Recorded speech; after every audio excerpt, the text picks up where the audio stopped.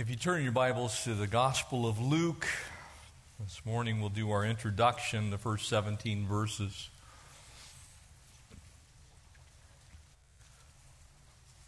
Luke is a unique author, and the reason that I draw your attention to that is, unlike the rest of the disciples, he's actually a very educated man. He's a physician. He is someone who cares about the details. And so as we read Luke's gospel, which is the longest by word count of all of the gospels, there is more information in Luke than any other gospel. As we realize who he's writing to and why he's writing it, we get this beautiful picture of a Gentile man who does not have a history in Judaism. He's a Gentile. And why the Lord came in the first place. Luke, like no other gospel, presents to us the Savior's saga. And we find in chapter 19 really kind of the crux of the entirety of Luke's writing, because he's not only the author of this gospel, but he's also the author of Luke 2, as I like to refer to it, or the book of Acts. And so we have here the story of the Savior, and then we have the story of the Holy Spirit in the church, in the world, as the Savior's plans in the book of Acts unfold in that first century church. And so if you join me, we'll pray. We'll pick up here in verse 1 and our introduction to Luke's gospel. Father, thank you for the meticulous nature of the writing of this particular author, this amazing man, Dr. Luke. We pray that you'd bless us as we study and as we embark now on a journey through this gospel. We pray that you'd speak to our hearts of the blessed message of the gospel of Jesus Christ, our Savior, our Lord. Fill us with your Spirit. Help us to receive from heaven. In Jesus' name, amen. Verse 1, inasmuch as many have taken in hand to set in order a narrative of those things which have been fulfilled among us. And so Luke begins by referring to the number of accounts that were circulating during those first 100 years or so, during the time that Jesus was both alive and then directly after he had been crucified and ascended to heaven. And there were a number of those that wrote about what happened during that time. And of course, we have four of them. We have Matthew, Mark, Luke, and John. So principally the gospel authors, what we call the synoptic gospels. They're together, if you look at them, they often repeat things one with another because there was a singular story. That story was viewed from four different eyewitness accounts. And so Luke is telling us what he's doing, just as those who from the beginning were eyewitnesses and ministers of the word delivered them to us. And it seemed good to me, having had perfect understanding from all things from the very first, to write to you an orderly account, most excellent Theophilus. And so he writes to a very specific person, a Gentile ruler, a Roman, this man Theophilus, that you may know the certainty of those things in which you are instructed. And so in this introductory narrative, the gospel author Luke is reminding us his whole goal is to be extremely accurate. He wants to bring this message forth so that people everywhere, in every circumstance, situation of life, you might look at it, everyone everywhere in every age, could understand the things that happened while Jesus was here on this earth and directly after as the gospel was spread throughout the entirety of the world. And so, as I said, the heart of the message found there in chapter 19, verse 10, for the Son of Man, referring to that messianic title given by Daniel, which we're studying or about to come to chapter 7 in a couple of weeks. The Son of Man came to seek and to save that which was lost. People sometimes often debate why Jesus came in the first place. Very often they'll say things, well, he was God, he had to come. No, he came because he loved us, and he came to seek and to save that which was lost. Because without him, we truly are still lost. And it is only in him that we can be found. It is through a relationship personally with Jesus Christ that anyone can be saved. And so that is the centrality of the message here in Luke's gospel from a Gentile perspective. Matthew writes from a Jewish perspective. Peter writes from a little bit of a Jewish perspective. John certainly writes from a Jewish perspective, but the Gentile perspective is found here in Luke's gospel. And a very learned man Dr. Luke is. He's actually a trained physician. He's going to be called that by the Apostle Paul in chapter 4. And so we know that Luke was a brilliant man, and he cared about details. Sometimes we tend to think that modern medicine has brought forth a new type of individual called a doctor, but doctors existed during biblical times. They did not have all of the training that doctors would have today, but they were the best and the brightest amongst the population. If you wanted to know someone who was learned, it was very often a doctor that you would seek out. And in fact, the Greeks prided themselves on the study of medicine. And if you're a doctor today, the Asclepius, that little symbol that has the serpent wrapped around a pole, the symbol for medicine today in our modern world is actually a Greek symbol. It comes from that day and time when Dr. Luke existed and practiced medicine. And so as we read this book, it's helpful for us to understand that particular perspective. He set about, it says here, to write an orderly narrative. He didn't want to leave out any of the details. And so you can expect in Luke's gospel for there to be some details that are not found in some of the other gospel writers' accounts. And because he was trained as a physician, you can look at the details. You can see Luke saw some things that other people didn't see and recorded things that other people didn't record. And in fact, as it says here in verse 4, which we'll get to, he was actually instructing Theophilus. And the word that's used there, instructing, is actually a Greek word, kakumen, from which we get catechism, or to be instructed in an orderly way. So from Luke's gospel, we find an orderly way for us to understand the things that happened in the life of Christ. As I shared with those that were out on Thursday night, God expects us to reason. He expects us to think. He gave us minds with which to do that are monumentally intricate and complex, capable of fantastic abilities. And so God wants you to be able to use your mind. And I think for those of us that have a tendency to think, the Gospel of Luke is important to us because it fleshes out some things that are potentially not as clear in the other Gospels. And so we get some of that accuracy which you would think a doctor might write. Now, I know some of you have probably seen a doctor's handwriting and thought to yourself, I'm glad that that's not who wrote. But remember, during that time, most everyone had some help in physically writing things, and it's highly likely that Dr. Luke employed a scribe at times to write down his notes as well. And so as we look at this, we're going to find Luke is going to refer to some things that he will then set in place and clarify in the book of Acts. And so as you're reading through Luke's gospel, as we journey through this book, it's beneficial for you to also read through the book of Acts simultaneously, because it is there we find this amazing man's story. On Paul's second missionary journey, he was brought to this place called Troas, and it is there that he captured this vision that somehow he was going to be hindered from doing what he thought he was going to do, and he would ultimately meet a man in Macedonia. Interestingly enough, the man that Paul meets, is none other than Dr. Luke, and he meets Dr. Luke in Macedonia.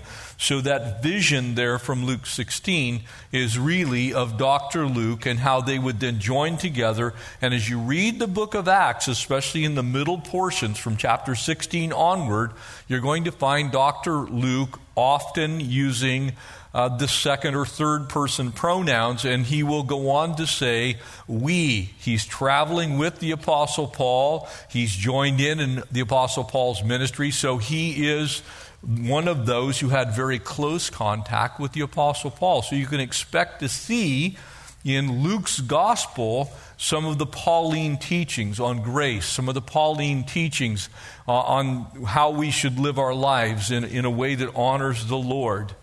And so the familiarity that we see in Dr. Luke's account is also part of what we'll see as we read the book of Acts, and then also what you'll see as the Apostle Paul writes. And so these three pieces, if you will, Paul's letters to the church, the Gospel of Luke, and the book of Acts, provide for us the most solid background that we have about the theology that we would all hold to as Bible-believing Christians. It's also helpful for us to understand that the language of the day that was considered to be the intelligent language was not Roman, it was actually Greek. It was the Greeks who were the great thinkers. Romans were focused more on government and the ruling of the land, but the Greeks were still the thinkers. And so we have here a Greek man that's going to write down this incredible account. And he's going to give us, in these first 17 verses, an actual introduction himself. And first we see a very clear declaration about what he's going to do. There was an enormous amount of material that was available, so they're in verses 1 and 2, which we've already read. During that time that he's writing, you would have also had some of the Gnostic Gospels floating around, things that were not actually inspired by the Holy Spirit, the Gospel of Thomas, the Gospel of James, the Gnostic Gospels themselves. And so there's a whole bunch of information that Luke would have been able to sift through and say, well, I think that is from the Spirit. But I want you to notice something, because he repeats it a couple of times throughout his book. And he reminds us that these things were from the beginning and that they were from above, that they had come to him from the Lord. The word "in the beginning" there is the same as you find in Genesis 1:1, that these truths were given to him by God. They're not concocted. They weren't simply repeated stories that the Lord himself had spoken into Luke's life. And so he's really going to just share this information. He's going to write it down in a way that when you look at it, you're like, wow, it's like you sat down and somebody's sharing a first-hand account, which is what this is. And so there are truths that are contained in all of the Gospels, and when you look at them, it becomes very clear that each of them puts forth the basic doctrines of faith. That Jesus came to this earth, he was born of a virgin, he lived a supernatural and sinless life. He taught truths that were undiluted. He triumphed over demons. He had power over the devil. He died an atoning death on the cross. All of these things are contained in Luke's gospel. And so there's no difference in doctrine in that sense. But Luke focuses in on the little tiny details. He gives us some additional information that as we look at it, it's like, oh, okay, now I get where that came from. You'll notice Luke has this incredible determination and dedication to those details. In verse 3, you see this.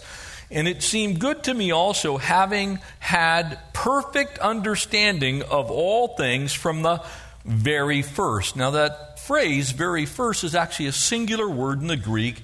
It is antonen. And that word simply means that it came from above. We look at it and would translate it, well, it's the first thing. Well, the first thing is the one who is first, the one that's above all things. It's from the Lord. And so he's actually referring to the fact this is supernatural. It isn't just things that he studied. It isn't just things that he knew. He saw the miracles. He understood the wisdom of the Lord. He understood the power of God. He understood the love of God. And so he says some things that the other gospel authors pick up on. And here's one of the ways that you can know that. If you take and compare Mark's gospel and Luke's gospel, you're going to find that in Mark's gospel, about 320 of the verses that are contained in Mark's or in Luke's gospel, about of the 661 that are in Mark's gospel, Luke repeats half of them. He says, these things are true. I've researched them for myself. I know for a fact this is what happened. And so it helps us understand that when you have two eyewitness accounts and they both agree on a bunch of details, that's very strong evidence for the case that they're attempting to make. And the case they're making is that Jesus Christ is God's Son, that he came to seek and save that which is lost. And so the agreement that exists there is one of the reasons that Dr. Simon Greenleaf, the founder of the Harvard School of Laws, he looked at this account of eyewitnesses and he began to put these stories together and realized that each of these men died for that testimony. He said it is the fact that they each believed these things while not living together but comparing notes, in essence, going, I know this is actually true. That strong testimony of the eyewitness is exactly what caused him to come to believe himself personally that Jesus Christ was exactly who he said he was. He was the Savior of the world. And so Luke has that type of firsthand information.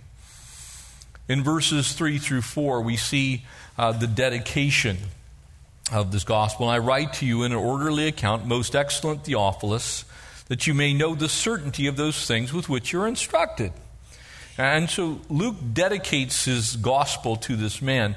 The word Theophilus can be actually a title. It was used in the Roman world for a high-ranking official. And in fact, that name is also attached to some of the local governors like Festus and Felix that Luke will mention when he gets into the latter chapters of the book of Acts. And so as we see the Apostle Paul with these two men, with Festus and also with Felix there in Caesarea Maritima on the coast of modern-day Israel, and we travel there on our Israel trips, we actually go to the very place that the Apostle Paul was tried for those 2 years, the very theater that Paul stood in as he would give an account of what had happened in Jerusalem. It was there that Dr. Luke was also with him, most likely as a personal physician, that he was caring, because if you were in prison during that day and time, if you didn't have someone on the outside taking care of you, you didn't live long in prison. And so the Apostle Paul had as his companion Dr. Luke, and it was during that time, it's believed that Luke both authored the book of Acts as well as this gospel. He had a lot of time to think. Basically, he was in the city. This is a Roman port city. It was a very prosperous city at the time. And so it would be there that he dedicates this work to Theophilus, no doubt a Gentile convert to the Lord. And so Paul likely was Luke's mentor. It is clear that they traveled together. And so as they shared theology back and forth, they were able to compare facts, compare notes, compare truth. And so there is great consistency between the writings of Paul and the writings of the gospel author Luke, also the author of the book of Acts. Begins with the story, and the story begins this way, verse 5. There was in the days of Herod. Now he's speaking of Herod the Great.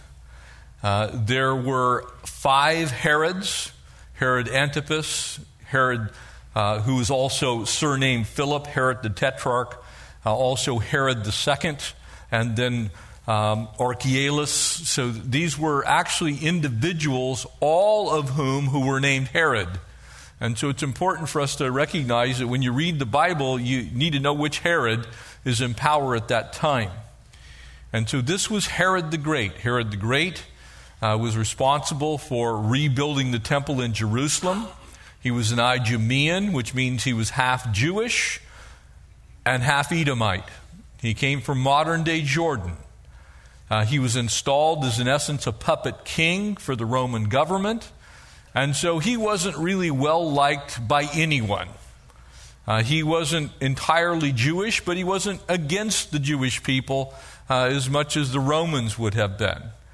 And so in the days of Herod, this king that we're going to come to meet in a very prominent way in the Christmas story, there was in the days of Herod, the king of Judea, And he uses the word king as a ruler. This was the king that was installed really by the Romans, but honored as king by the Jewish people. They had no choice. That a certain priest named Zacharias of the division of Abijah, and some people look at that and what does that mean? Well, during the temple period, specifically the first temple period, before the children of Israel had gone into captivity into Babylon, the Torah was divided up into 24 divisions. And half of the year, those divisions were all taught by exactly one priest. And so everybody got, in essence, a 24th of the Torah. And the first person to ever teach the 8th portion, which is this particular portion, was the high priest Abijah. And so it was assigned to him forever that portion of the Torah, as it was being taught in the temple, was the division of Abijah. And so here comes Zacharias. He had a unique position. Not only was he himself related to the high priest, he was married to a woman who was of the lineage of Aaron, the very first high priest. And so we have an extremely important man in Judaism who's now a friend and someone who is known by a Gentile physician. And his wife was of the daughters of Aaron, and her name was Elizabeth, and they were both righteous before God, walking in all the commandments and the ordinance of the Lord, and they were blameless. And so there's an interesting contrast here. As you look at this incredible contrast, you have this vicious prince that's been appointed by Rome, and you have an incredibly virtuous priest. On one hand, you have a man who has extraordinary talent.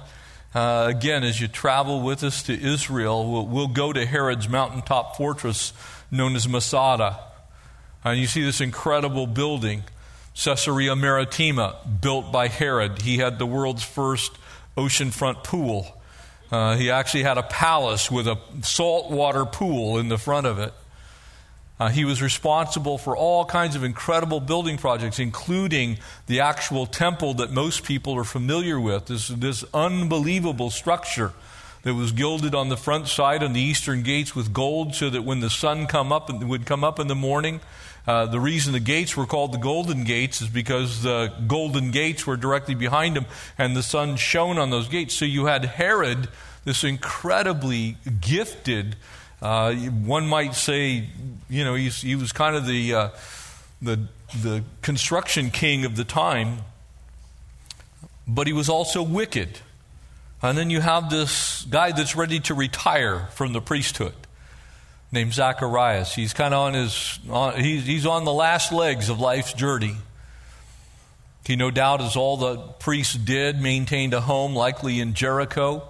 And he would spend a portion of his time in Jerusalem. When he was not there, he was down in Jericho at the springs, kind of hanging out. One hated God. One loved God. One man has absolutely murderous sons, the remainder of the Herods. So you have Herod the Great, and then all of his progeny, every last one of them, evil to the core. Who actually he murdered some of his own sons.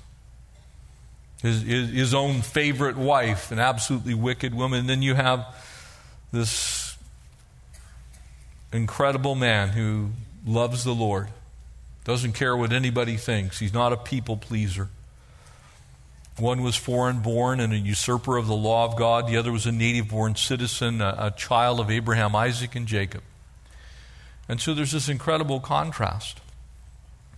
And as he begins his course, it's interesting because during the history of the children of Israel, as the children of Israel were taken into captivity, and then as they came back from that captivity, they did not bring back all the temple implements. The rabbinical traditions clearly state that when the children of Israel came back, they were minus the Ark of the Covenant, they were minus the implements that were needed, necessary in the temple, and so those needed to be remade.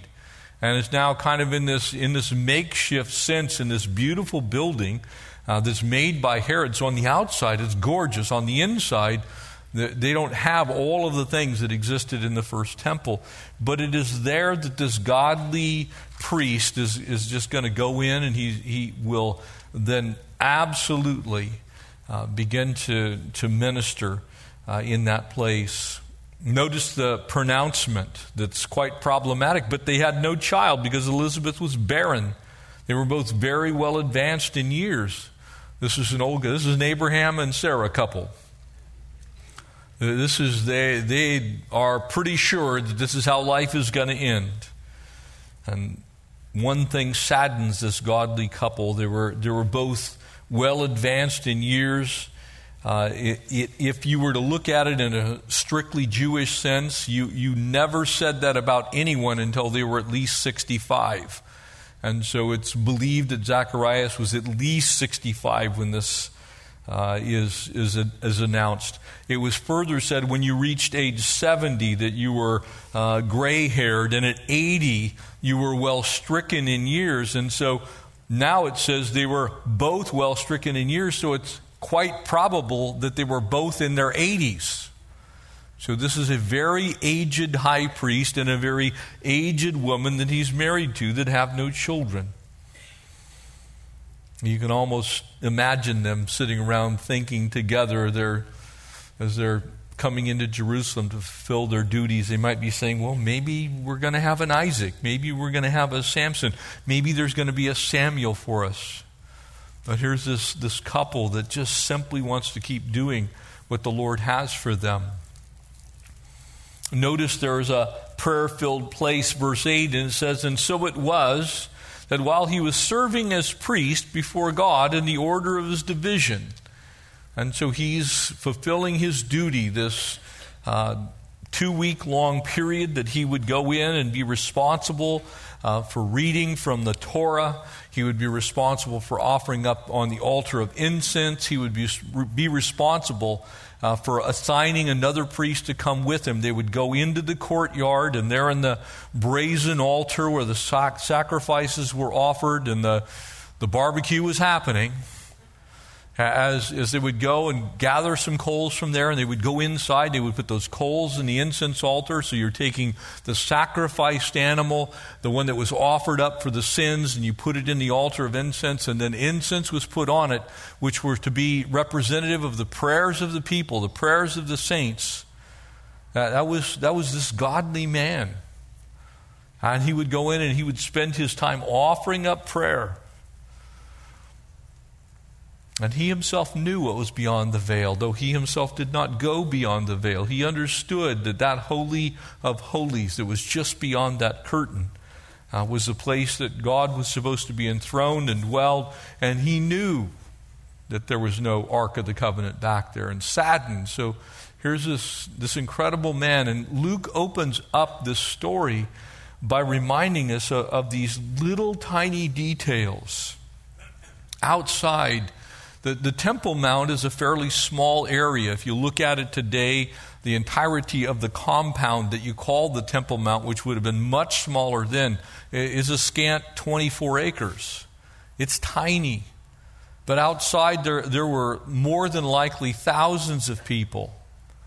And they were praying and offering up sacrifices. They were purchasing goods to be offered as sacrifices over in the Solomon's porch. And so there was a time that you could almost see, it's like there's this dichotomy of thinking that's going on. You have Zacharias going in and offering up his prayers before the Lord, and outside you kind of have all this busyness going on. And it is in that place that we find the prophetic words of an angel that are spoken.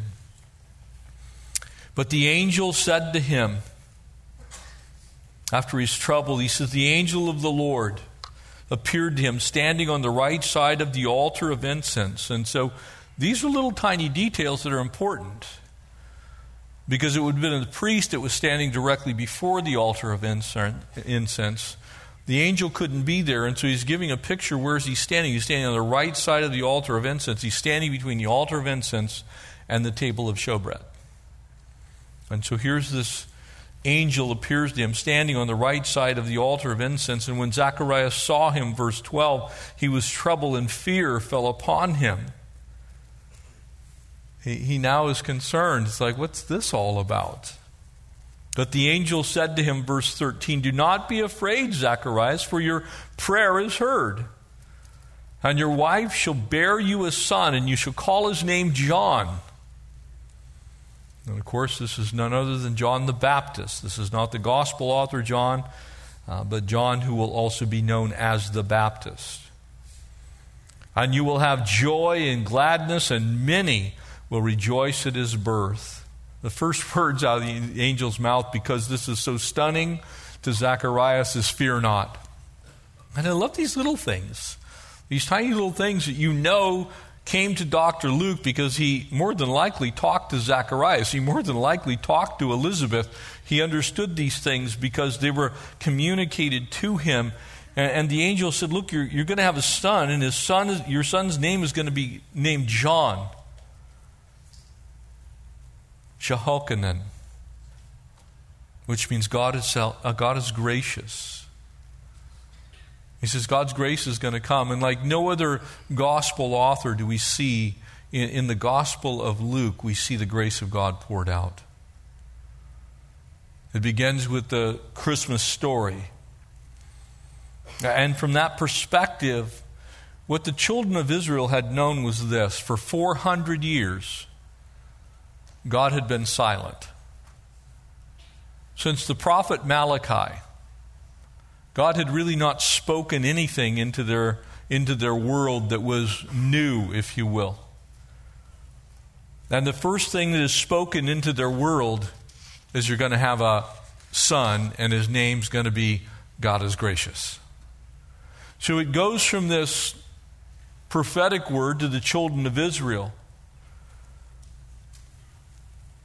to tell them about what's going to happen through the grace of God. In verse 15, he goes on to say, "For he will be great in the sight of the Lord, shall drink neither wine nor strong drink. He'll be filled with the Holy Spirit, even from his mother's womb."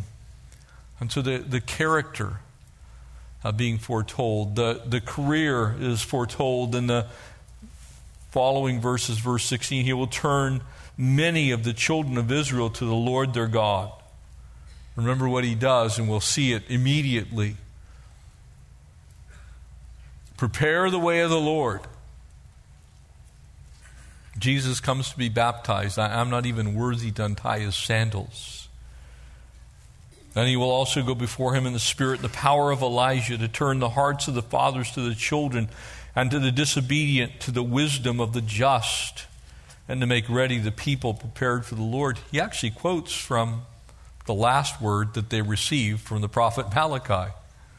Luke says, look, this is what was said by Malachi the prophet.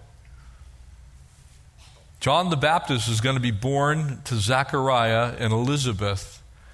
He's going to be the one that is going to fulfill that prophetic word that was given by Malachi. He's going to speak forth that truth that God is gracious, that God loves us. That's the reason Jesus came into the world. And just as Malachi said that the spirit, the power of Elijah was to turn the hearts of the fathers and the children, the disobedient, to the wisdom of the just, to make a path, to prepare the way of the Lord. The very same thing, by the way, that the prophet Isaiah says as he prophesies of John the Baptist as well. It says, this man is going to prepare the way of the Lord. And so John will be baptizing. He'll be wearing this crazy camel hair coat and eating locusts and wild honey, just saying, look, you guys need to know about the grace of God. And so it's going to be an incredible journey. We're going to begin it, obviously, with the coming of the Savior. We're going to see the Savior's saga. And so the first 6 or 7 chapters kind of give us this incredible picture of who Jesus is and why he came and what he did. And so prepare yourselves. It's going to be a great journey. It ties right in with Christmas. And we're coming in at just the right time, which I, by the way, did not plan. It just happened to work out that way. The Lord's always good, isn't he? Next week, the Savior Saga, Part 1. Let's pray.